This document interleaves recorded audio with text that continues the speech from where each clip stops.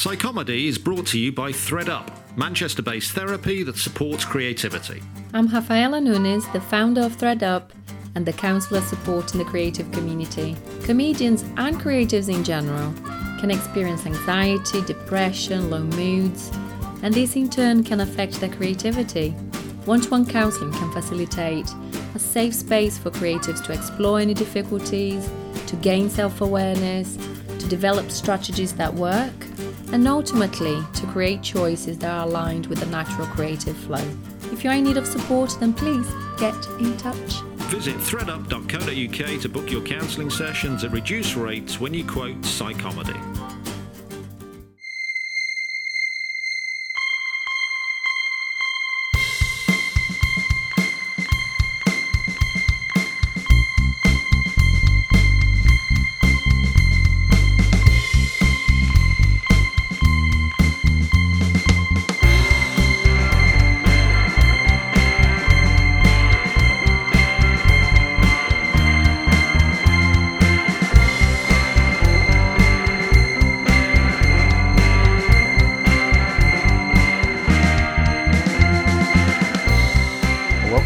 Psychomedy. I'm Nathan Cassidy, stand-up comedian and Bachelor of Science in Psychology, a subject I've been studying for 25 years, almost as long as I've been trying to make it big in comedy.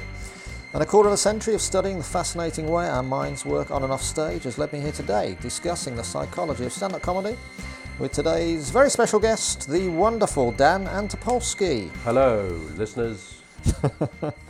Dan, how are you today? Very well, ebullient. Good, excellent. Good word. Thanks, man. For a linguistics student, I believe. Yep, although I have graduated now. But you can describe me as that. We're always a student, aren't we? Are we not always in some way a student of life?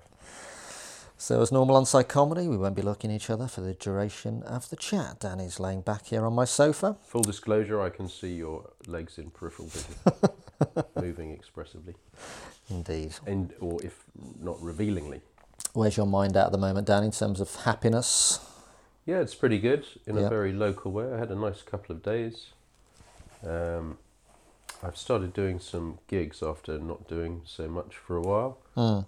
And I'm not sufficiently re-jaded again that when I have a nice gig, it doesn't make me feel quite nice for a couple of days. So I had a nice one a couple of days ago, so I'm feeling quite nice.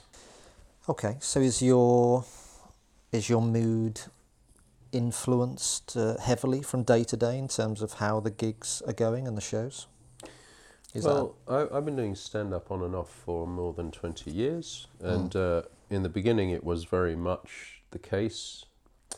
And when I started doing stand-up, I was lucky enough to identify quite quickly that if you did 4 or 5 gigs a week instead of 1 or 2, then the law of averages would work in your favour, that you, even if you were plunged into gloom from a horrible gig, you might have another good one, and then there wouldn't be too many days between encouraging experiences. Whereas people who only did it sort of sporadically, apart from not getting the stage time, also weren't setting themselves up to succeed in terms of morale, because, you know, they'd, I imagine, have a kind of resistance to phoning for more gigs, you know, on some subtle level and things like that. The whole thing would tend to create a feedback loop of being out rather than being in. So then you go on, and then the years pass and you rack up some motorway miles, and the gig itself is just part of it rather than being so defining a thing. I suppose that is the professional condition, that your mood isn't so affected either by triumph or disaster, and you reset faster. But as I say, more recently, I've been doing other things, and so I'm not doing so much stand-up, so that's the case. So I'm a bit bummed by a sticky one, and quite cheered by a good one again, and that's nice. Yeah. Like I know what it is from experience, but I'm still having those emotional residues of those experiences, and so there we are.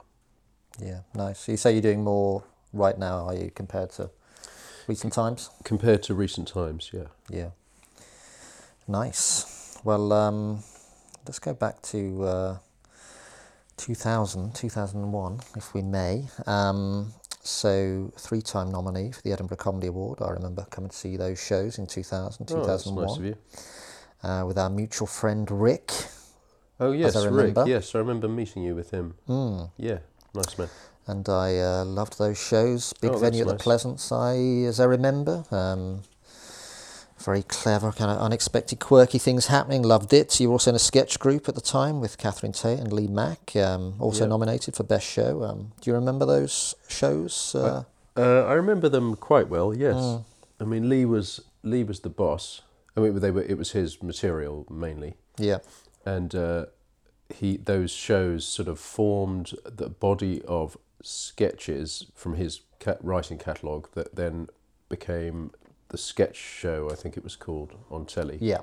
And then that sort of got him established, and then his sitcom flowed from that. So that was the beginning of his sort of, next stage of his career. Yeah.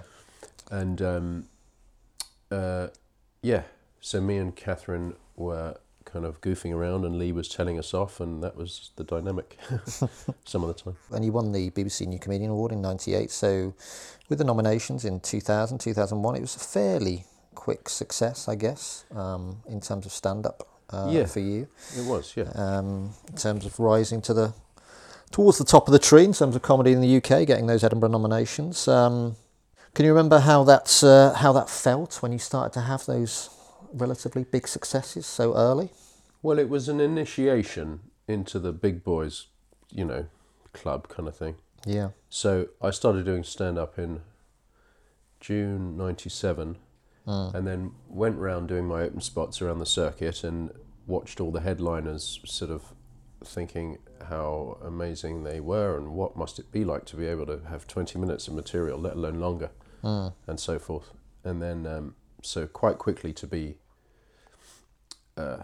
spoken to as not quite as a peer, but a junior member of the big boys, section, was very heady, and Did that put any kind of immediate pressure on you, or were you enjoying it? It was just like normal. Like there was no door that wouldn't open for me at that time. Yeah. And then they stopped opening, and now I've seen, now I know the sort of slightly sad eyes of my elders who were looking at me kindly, a nice kid who was having his ego inflated, but would soon come to, at best, a plateau and at worst a dip, as they'd seen many times before, It's like Neo in that Matrix sequel when he encounters all the other versions of himself who've been through this moment, And now I can see those levels of things. But at the time, it was just it was just normal. So everything just was flowing in one direction. Yeah. And then I think in 2002 or 3, like I didn't get Perrier nominated. I was like, what? Is there some clerical error? And then well, I guess what happens in those situations is, even if so I was doing what you've described as quirky stand-up. So often I would go on and there would be a confrontational premise with audiences where I'd be going, this is what I'm doing. I'm not talking about my mother-in-law or whatever. Not that, but whatever. Yeah. And so there's already a sort of charge to this situation where you're going to have to either heckle me off or move your centre of expectation of what the formal characteristics of stand-up paragraphs are to meet me. And I had become very calibrated to standing my ground with audiences that were initially resistant to that and trying to win them over. Then everything went great for ages, or what seemed like ages at the time. And I think what happens is when you get a lot of validation is if you don't have, you'd have to have a much stronger character than I did not to outsource your locus of validation, to be jargony, to other people, because it's easier, you're lazy. And then if they withdraw that, then you're sort of left without your own internal fuel source for morale. So it's a real bummer, yeah. So that did happen. And I've seen it happen to other people. And then you come out the other side, more philosophical, and you meet your, there's luck, there's talent, and there's hard work. I don't know if that's an exhaustive list, but those things are fluctuating in some sort of balance if you want to do things. So you say that happened in 2002. Was that the Presence? The Presence, yeah. So that would be a point where, So did you notice that from the get-go of that Edinburgh Fringe, or before that? No, I expected to continue to be borne aloft on a cloud of praise. Yeah. So was that a genuine surprise then when you weren't nominated? Yeah, I suppose so. Yeah. Yeah. I mean, the statistics predicted that I was going to keep winning. Because I kept winning, Yeah. or getting nominations and things. Yeah. Yeah. So I'm just offering this up, in all humility, because this is a common experience in all walks of life. Things go well, and then you make an assumption. You just make an assumption based on the data that they'll continue to go well. Well, they don't always. But that's interesting. When it is the case, isn't it? When things are going well, you do expect them, even though you know from other people it doesn't last forever. When you're in the middle of it, sometimes you do think it's going to just keep going. Why wouldn't I keep getting nominated every year? Even though you look at the nominations, no one gets nominated. Yeah, it's just Pavlov. You go to Edinburgh, you get a nomination. Yeah, you just start salivating at the appropriate moment. Yeah. Yeah. Okay, so can we go briefly before 2000? Your childhood, how was that? You were born in Israel, is that right? I was born in Israel. I don't remember it. I was 2 when we came back to England. Yeah. And how about being funny? Did you grow up looking for the funny every day? Yeah, sure. I mean, we're a joking family. Don't know how funny we are, but there's a cultural habit of trying to be playful with ideas and with language to amuse yourself and others. So that is everyday conversation. Yeah. So cultural, so not just... I mean, it's kind of competitive. It can be, or not competitive necessarily with other people, but it can be a hunting instinct, to try and find a funny thing. It's prey. Yeah. In your mind. You want to, get your teeth into the jugular of an idea and it spouts not blood but laughter. So it's quite a primal thing, I think, to stalk and leap upon a funny moment.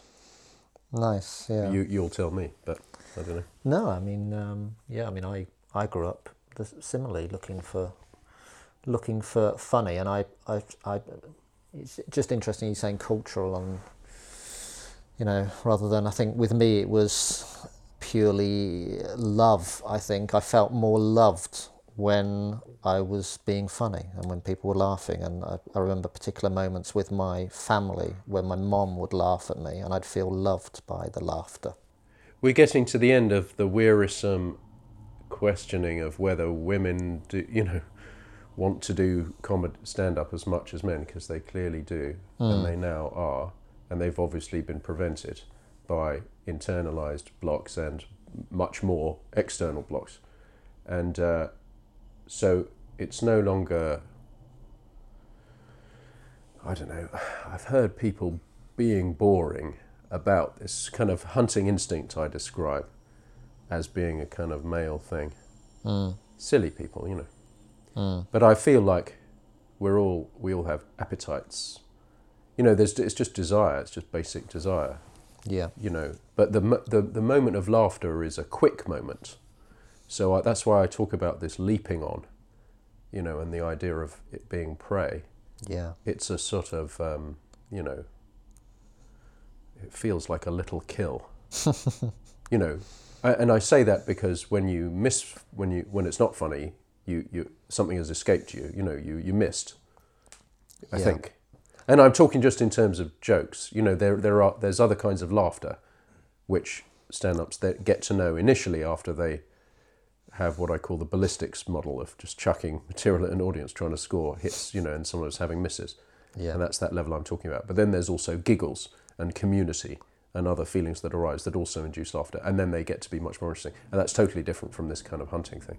Yeah. I was reading a independent article you wrote this year about your, it was principally about your holiday in Corfu this summer. And if I may, I'm going to read a bit here because I thought it was such a great article. It says this: "We've been here 5 days and already I'm counting down the hours until we return home. Why can't I be happy where I am, which is better by any objective measure than where I was before? I was really enjoying looking forward to the experiences I'm having right now. All I can think is that it is the loss of that anticipation that I'm mourning so perversely." You then say, "I've done 15 Edinburgh festivals over the years, and I've often enjoyed anticipating it more than the festival month itself." So I can certainly identify with that. The build-up to anything is often more exciting than the event itself. Is that how you feel with Edinburgh and with other things you do? Yeah, I dare say. So someone gave me a nice phrase, sweet anxiety, which is this sort of condition of being worried and stuff. Yeah. But But the stakes aren't terribly high, and you get to be cozy within that stress, modicum of stress. Yeah. It's not stress from war; it's stress from audience reviews and things like that. So it doesn't really matter. But emotionally, the state of desire makes you feel alive more than the state of satiation. I think I have this sort of hierarchy where Edinburgh's like this official manifestation of this material. Yeah. And what's more boring than officialdom? I don't know. Like the idea, the sense of progress, of getting a routine like an organism to stand up, to become competent, is a great satisfaction. Change, positive change. Whereas once it's finished, you go up to Edinburgh and you do it sort of a few times, and within the first few shows, you'll have a show that makes you feel like you're really connected with whatever it's supposed to be. It's the thing, and then it's repeat, for a month. Yeah. So the returns diminish in that kind of euphoria of having something that was nothing. It was nothing at all, didn't exist a year ago. It was just a blank piece of paper, and now it exists in a full and rich way, hopefully. Yeah. And then you can't keep improving it. Yeah. So yeah. So when the run's going incredibly or just well or incredibly well, is there a point where you just... Well, you can have experiences you never predicted before you did stand-up, which is feeling reluctant, bored and jaded before you've got a sold-out audience all excited for you to come on stage, and you're standing in the wings going, screw this, Yeah. I can't wait to get out of here and see my mate or go to sleep or whatever it is, And is there also kind of... even the most pessimistic of us imagine a kind of best case scenario where we don't even know what that is, but when we're preparing something, we just think, I don't know, without even thinking, well, this could, anything specific, we just think, this could be the start of something amazing. And then when we get to doing it, it's like, well, obviously this is as amazing as it gets. This is finite, yes, that's right, yeah. No more dreams. No, I think a full house that's it. That's it, yeah.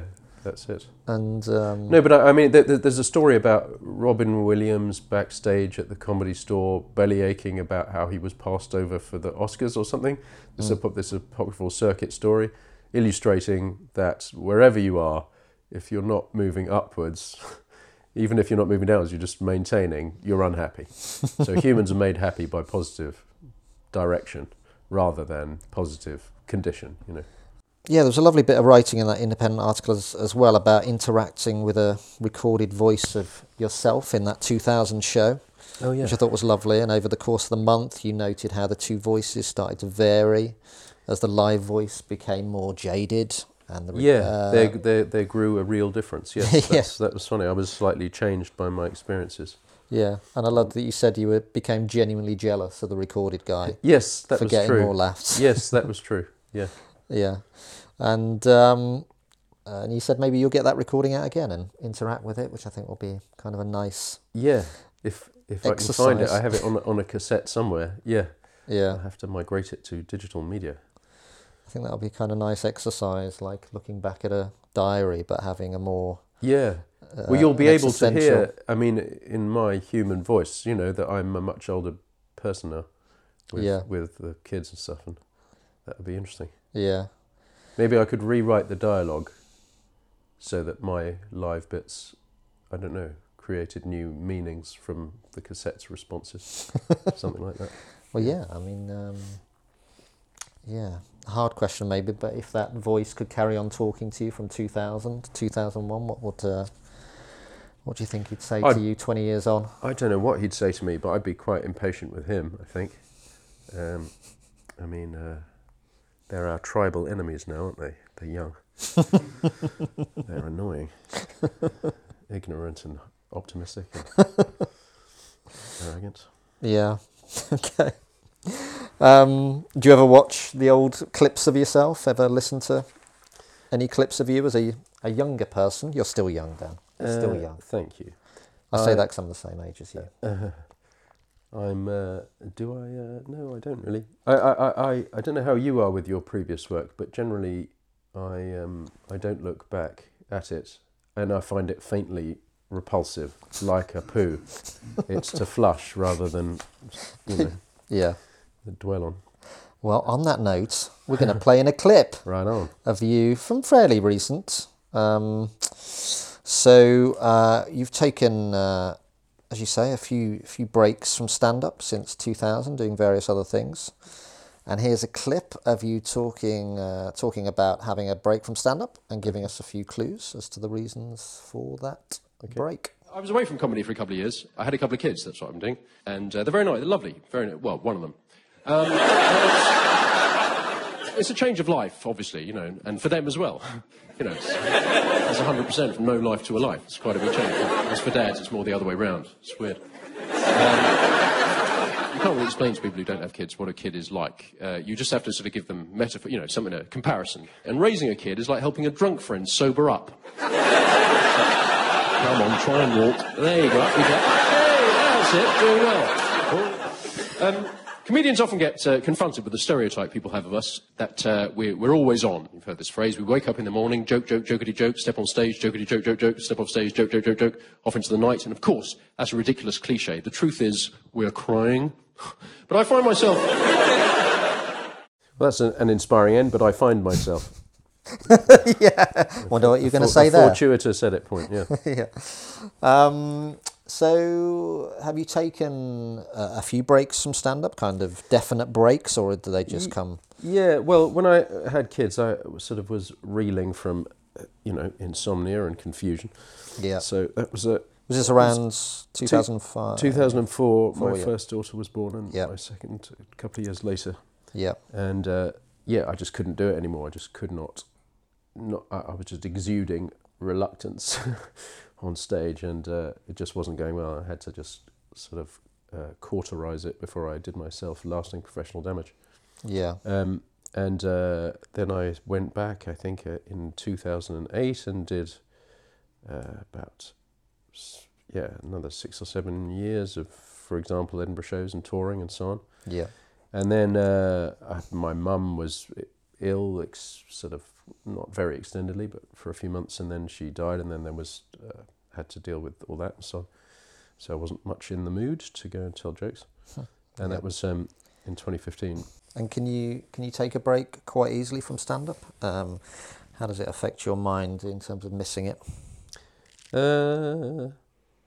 Well, I want to have my way with stand-up. I don't want to be driving to the north on a rainy Tuesday afternoon anymore. I've done that, and I can't do that anymore. I'm just not the right age to do it. Yeah. And even if I'm willing, and even if the economics worked out, which they don't, I can't do a good show after a 4.5-hour drive. So I'm still working out what my relationship is with it. And so I've got this other kind of practical thing, which is an income stream, boringly.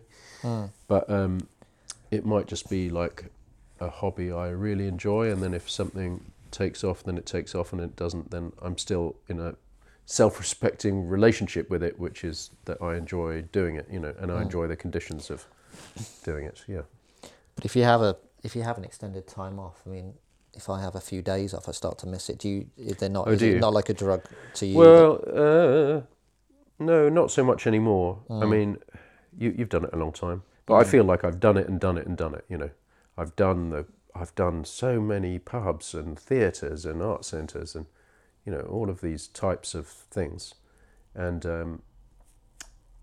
I mean, I got quite intolerant at a certain point where I just wouldn't.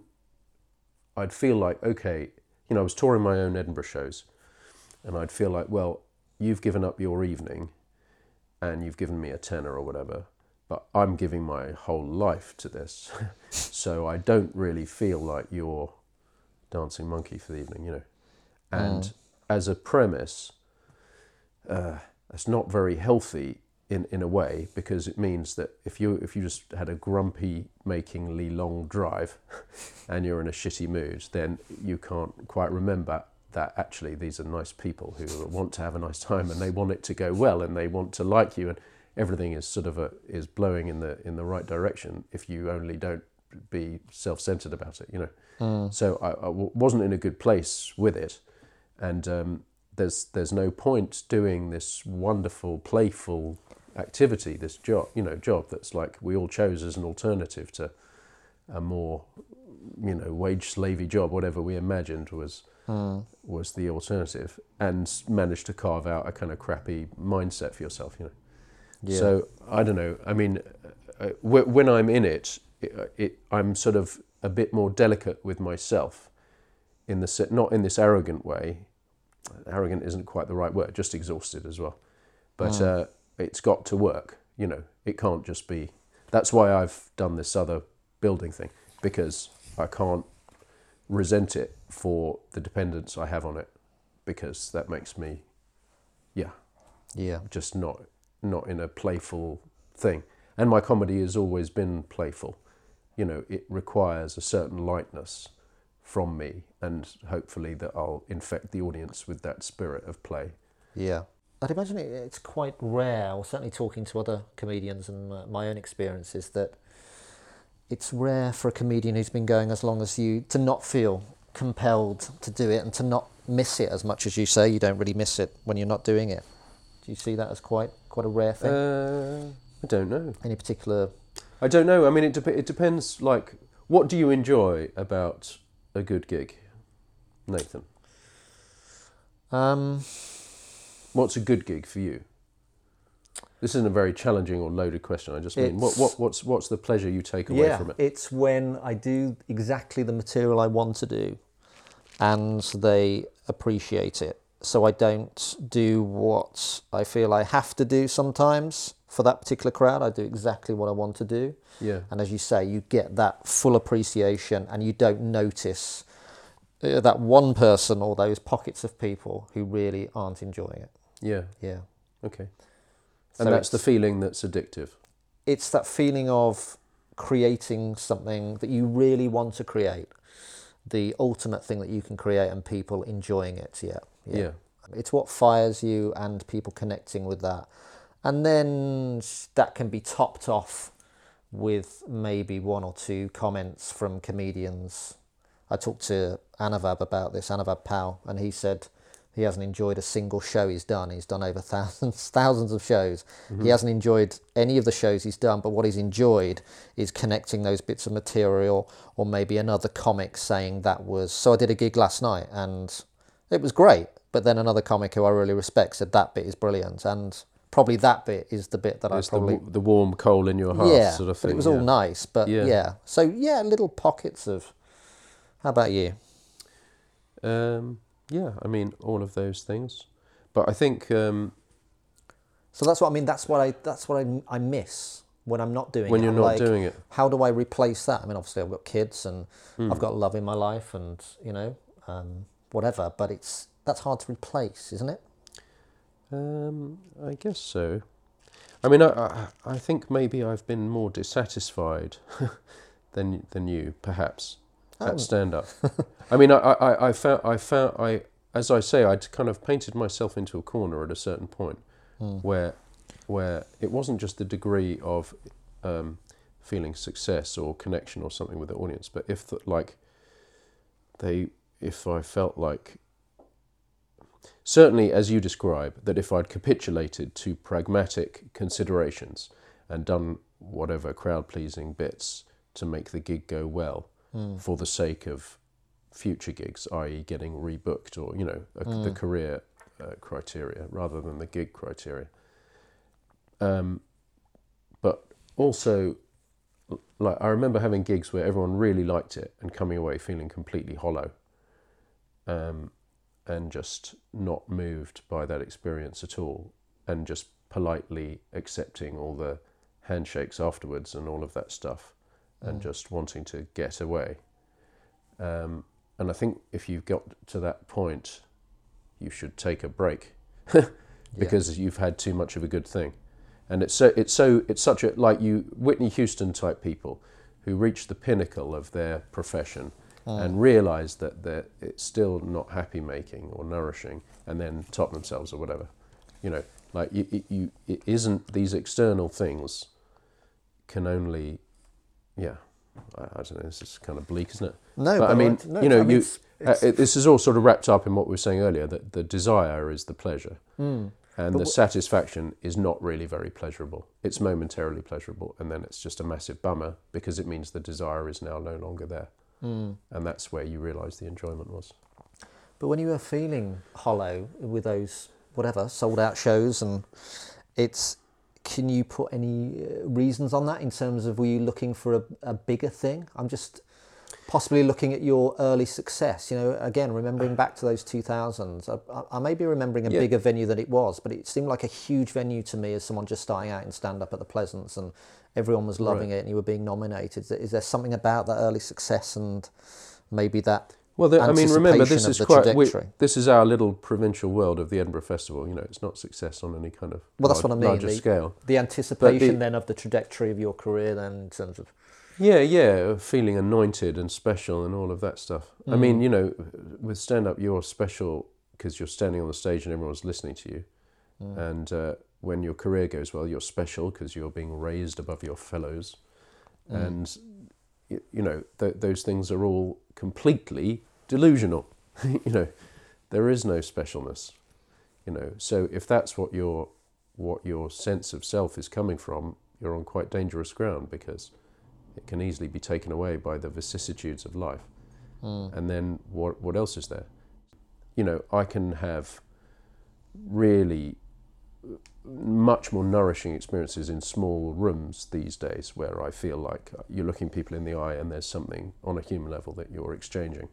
And that it's like, it's not, there's nothing glossy about it, that's to do with, if you stand on a stage with a big audience, you've got this status that's a function of the number of people in the room, and that's really nothing to do with, the performance, and it gets to be almost an encumbrance, although it's ostensibly what comedians are seeking professionally.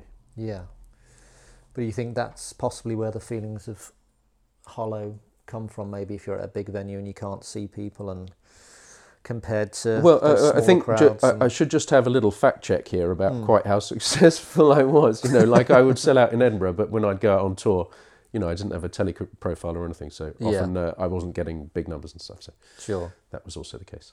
Yeah.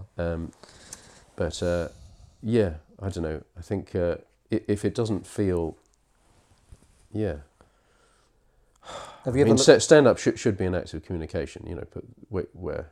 And if it doesn't feel like you've communicated with people, for example, if you've recited your material in its fossilized rhythms, and people have laughed, but there's something missing, those are the experiences where you can feel really hollow.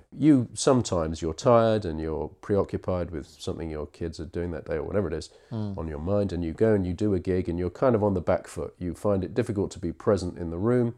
You launch into your material, but you find it difficult to look the audience in the eye because you are ashamed that you're not really there. You're kind of not lustily performing, and there's something wrong with it, even if it seems to go perfectly well. And those, not the professional elevations, but those kind of experiences become the benchmark experiences against, I mean, when you do connect, you know, the benchmark against which other experiences can fail. Yeah. So when you started, you thought, oh, well, you tell your jokes and people laugh, that is success. But it cannot be success once you've tasted a feeling of having, you know, really performed and it being really interactive. Not that they're talking, but that they're laughing and listening and inferring and being mentally on and engaging, you know. Yeah. And those experiences feel valid, just in a way that other ones don't.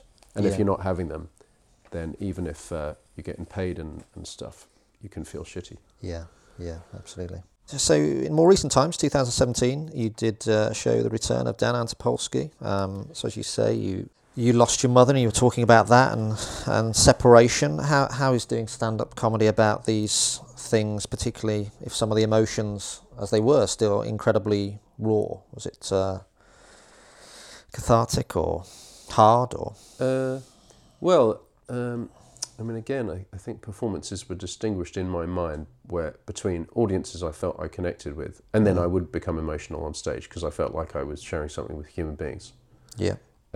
You know, so there are key lines in the show. They're written sad. They are sad. You know, they lead to kind of comic ironies and so on. But there was sort of some minutes on stage where I was speaking without laughter, and sometimes it was really moving. We moved each other, you know, like we had amused each other, you know. So and there were nights where it felt like a recitation, yeah. But I'd never tried to do that before. To sort of be, people described it as vulnerable, but I didn't feel vulnerable doing it because those things are universal, you know. It's not they come to you, you know. So it wasn't a weakness or I didn't feel exposed at all. And I was interested in that description of vulnerability, where it was just candour. I mean, if you're candid on stage, it's actually artifice and the subterfuge of, you know, linguistic misdirection and all the bits of stand-up that are vulnerable, because you're attempting to achieve something by well-meaning deceit, you know, but you're basically, if you fail to land a joke, it's that you've been caught out in an attempted trick. But if you're being honest on stage, then there's nothing to say about it. It's unimpeachable. So it felt very safe. Yeah. So is that one of the main ways your stand-up has changed recently in terms of candid and honesty and? Yeah, I guess in some ways. I mean, writing those independent articles, just having to come up with 1,000 words a week, like you can't write 1,000 words of glib, amusing stuff. So, like, it forced me to commit to an idea and write to a slightly longer arc. And I think that's fed back into my stand-up somewhat, where ideas are kind of connecting rather than words connecting, or, you know, callbacks for the sake of a bit of structure, or, you know, I don't know. This might be grandiose, but that's a. I feel like there's been a subtle shift. Yeah. In my approach. Yeah.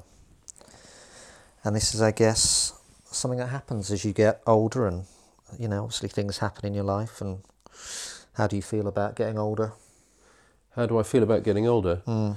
It's funny being I'm now 47, and yeah, my hair is starting to grey. And my children are getting into their teen years, so there's a kind of countdown to them having their own adulthood, and I don't mind. No, I don't mind. I feel kind of maybe moving from old young to young old or something, and then that's nice. It never stops, you know. It's an illusion, this idea of chapters of life that you graduate to, you know. It just keeps going on. You're progressively less foolish, hopefully, and then you die. And yeah. Good night. Yeah. But in terms of your stand-up, I mean, as you say, you were called Vulnerable in 2017, but I read a lot of great reviews for that show. And as you get older, that honesty, it can make a great stand-up. But then you've talked about not having that burning desire to do that. Do you feel like right now you're in a great place to do great stand-up, or do you not even feel like that? Do you not, because you don't have that burning desire to do that? No, I do. I think I really like the stand-up I'm doing now. Yeah. More than before. A family friend said to me, I think I complained to him a few years ago that I don't know, that stand-up, or certainly in the way it's in the media landscape, is like a younger person's game or something, or I feel like my energy had diminished, or my zeal. And he sort of raised an eyebrow and said, do you really think your best work is behind you at your age? That was and that sort of sat with me, and I thought, oh yeah, that's a great thing. And of course, George Carlin was great. There's stand-up is something where you might not look as nice, but you definitely should be able to get funnier and deeper and wiser, and there's always room for growth. So at the end of the day, that is always an enticing idea, that you can always change and develop what you do. As I was saying, the attraction of it is that you can change it, and you can move in whatever direction you think is positive. You can advance. And when that person said that, you're alive. Yeah. When that person said that to you, is there an agreement? In terms of your best show, your best work, could definitely be in front of you.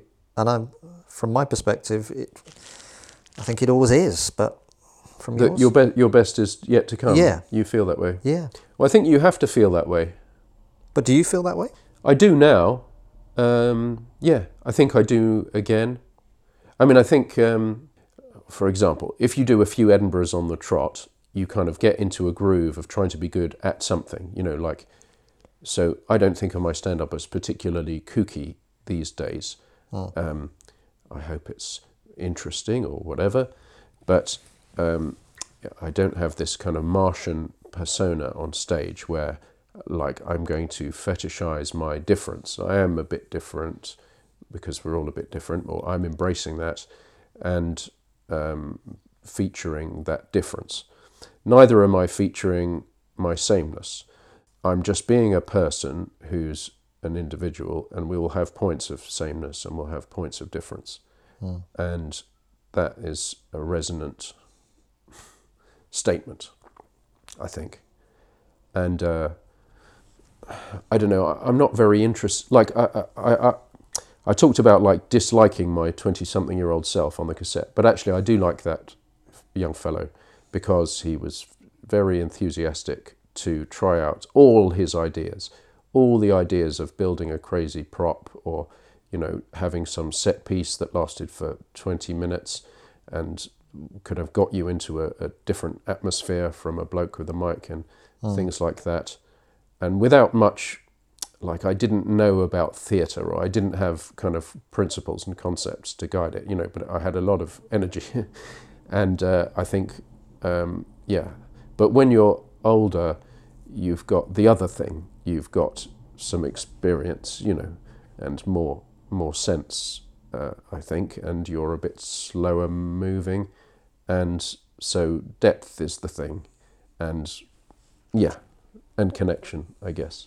Typically experiences that unite you with other people, like family and, a bit of life and death. And there's no, you just can't keep being kooky when you're a human being, and the fuller experience of being a human being is kind of born in on you. Yeah. I don't know. Don't know anything. Right.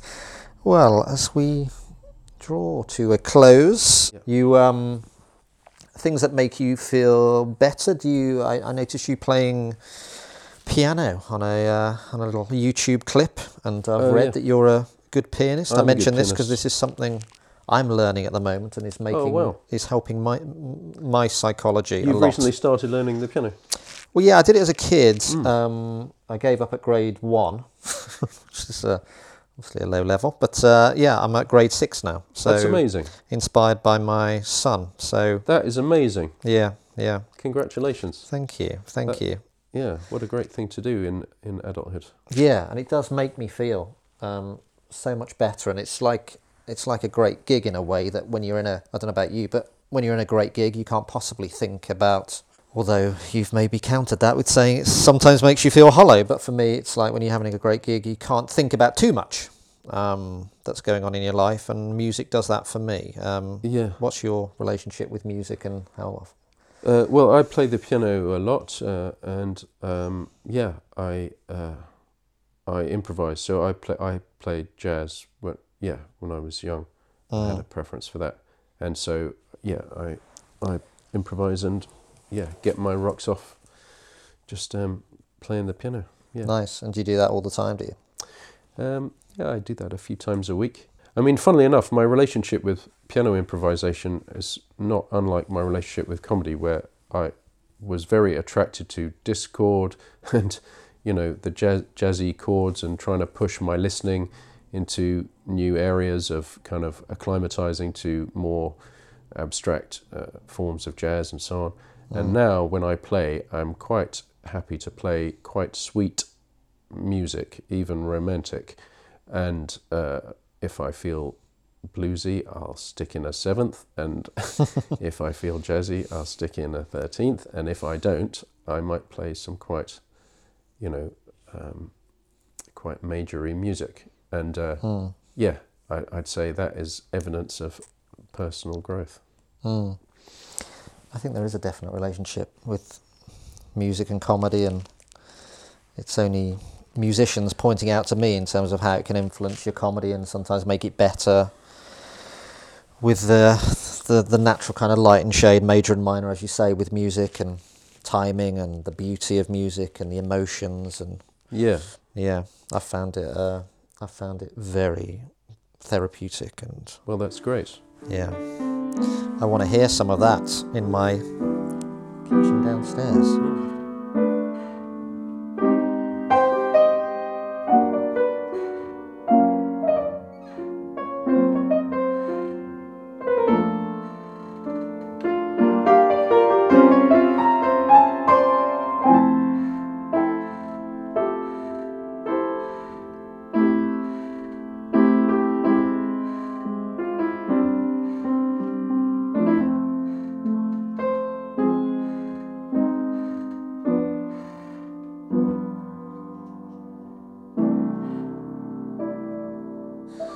Okay, well, thank you, Dan. As Thanks, I say, Nathan. seeing your shows is all such a thrill, and genuinely an very inspiration kind of to you. me. Thank you, man. And it's always a joy and an honour, and I mean that, to share a stage with you, and indeed a conversation like this one. So thank you How lovely. Thank you very much. so It was much for very nice. coming on Psychomedy. So that is our show for today. Join us again next week for more Psychomedy on Apple Podcasts, Spotify UK, or wherever you get your podcasts.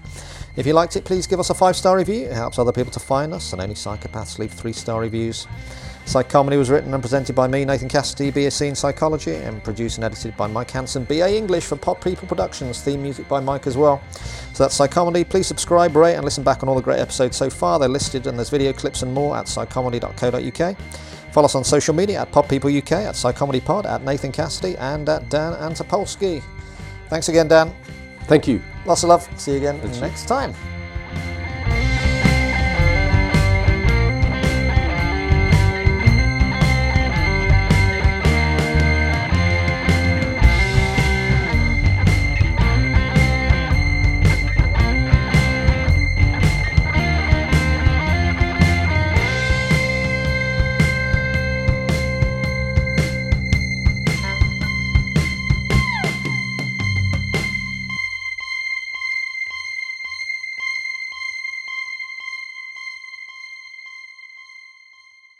Pod People.